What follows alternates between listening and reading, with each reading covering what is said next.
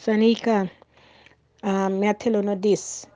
One ship left America, so them a come a Jamaica come give out free medical. Me you say a cheetah doc. Me you say it reach already. Do not none of uno spread it in your contact. None of uno no go down there go take no free medical from them. I kill them come for kill off black people off of the planet and them a go every black country, Caribbean country for kill off people. America don't give a free health care up here. So I don't know America left America come to Jamaica come give a free medical down there. The plan is is to eliminate we off of the planet. Please, may I ask to spread it to you, everybody. Don't take it. No, no, see nobody I come and I go no medical, nothing. No, don't no take it. Me I tell you. You no take no pill, no medicine, nothing to do with no medical wise and carry on no yard and consume it, cause dead you not go dead. Please spread it out in your contact and tell everybody don't as far as where you have in your contact and spread it out. That's the people then beware and not take it. Jesus God Almighty.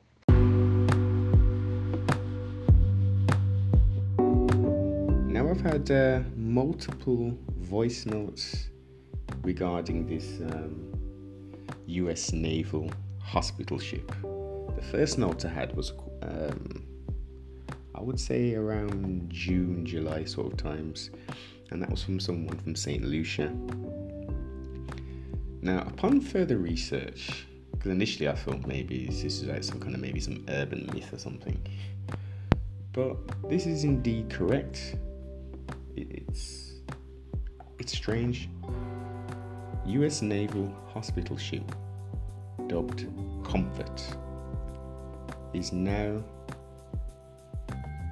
on its, I guess its second leg, because it started off in Latin America.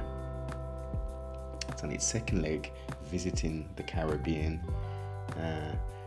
It's on its way to Grenada, St. Kitts, Nevis, St. Lucia, Barbados, Jamaica, etc. Now, according to the US Embassy.gov,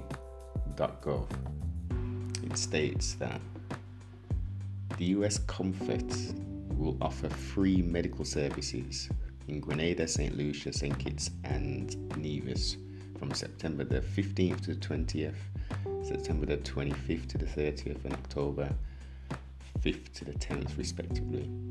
The ship will conduct approximately 100 onboard surgeries, provide basic medical services at 2 medical walk-in sites, as well as host health affairs, community outreach to address the various public health topics in each of the countries that it visits. Surgery candidates will be selected by their respective country of Ministry of Health. Onboard surgeries will fall under the category of anthropology, general surgery, orthopedic surgery, oral surgery, plastic surgery, wound care, and urology. Patients will be drawn upon primarily from existing waiting lists within the public health systems. Candidates with optimal clinical background and those who have been on a waiting list the longest time frame will be prioritized. It goes on to say that the walk-in sites will operate from approximately 8 a.m. till 5 p.m. each day on a first come, first served basis. In order to see as many patients as possible, each person will be seen in order by a provider, unless the provider deems additional services are needed for the identified condition and those that are available on site. Members of the public should not send medical records to the US Embassy. The visit of the USNS Comfort is part of a 5-month deployment to Latin America and the Caribbean, or Caribbean as we say, on a medical assistance mission. The US Comfort operation is part of a deepening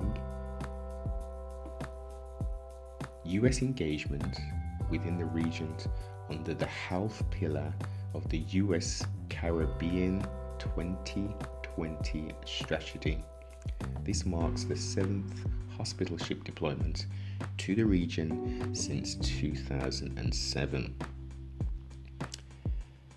The USNS Comfort medical teams will also provide care in Colombia, Costa Rica, Dominican Republic, Ecuador, Trinidad and Tobago, Haiti, Jamaica, and Panama during its deployment. Now, this information was dated as of the 29th of July this year, 2019.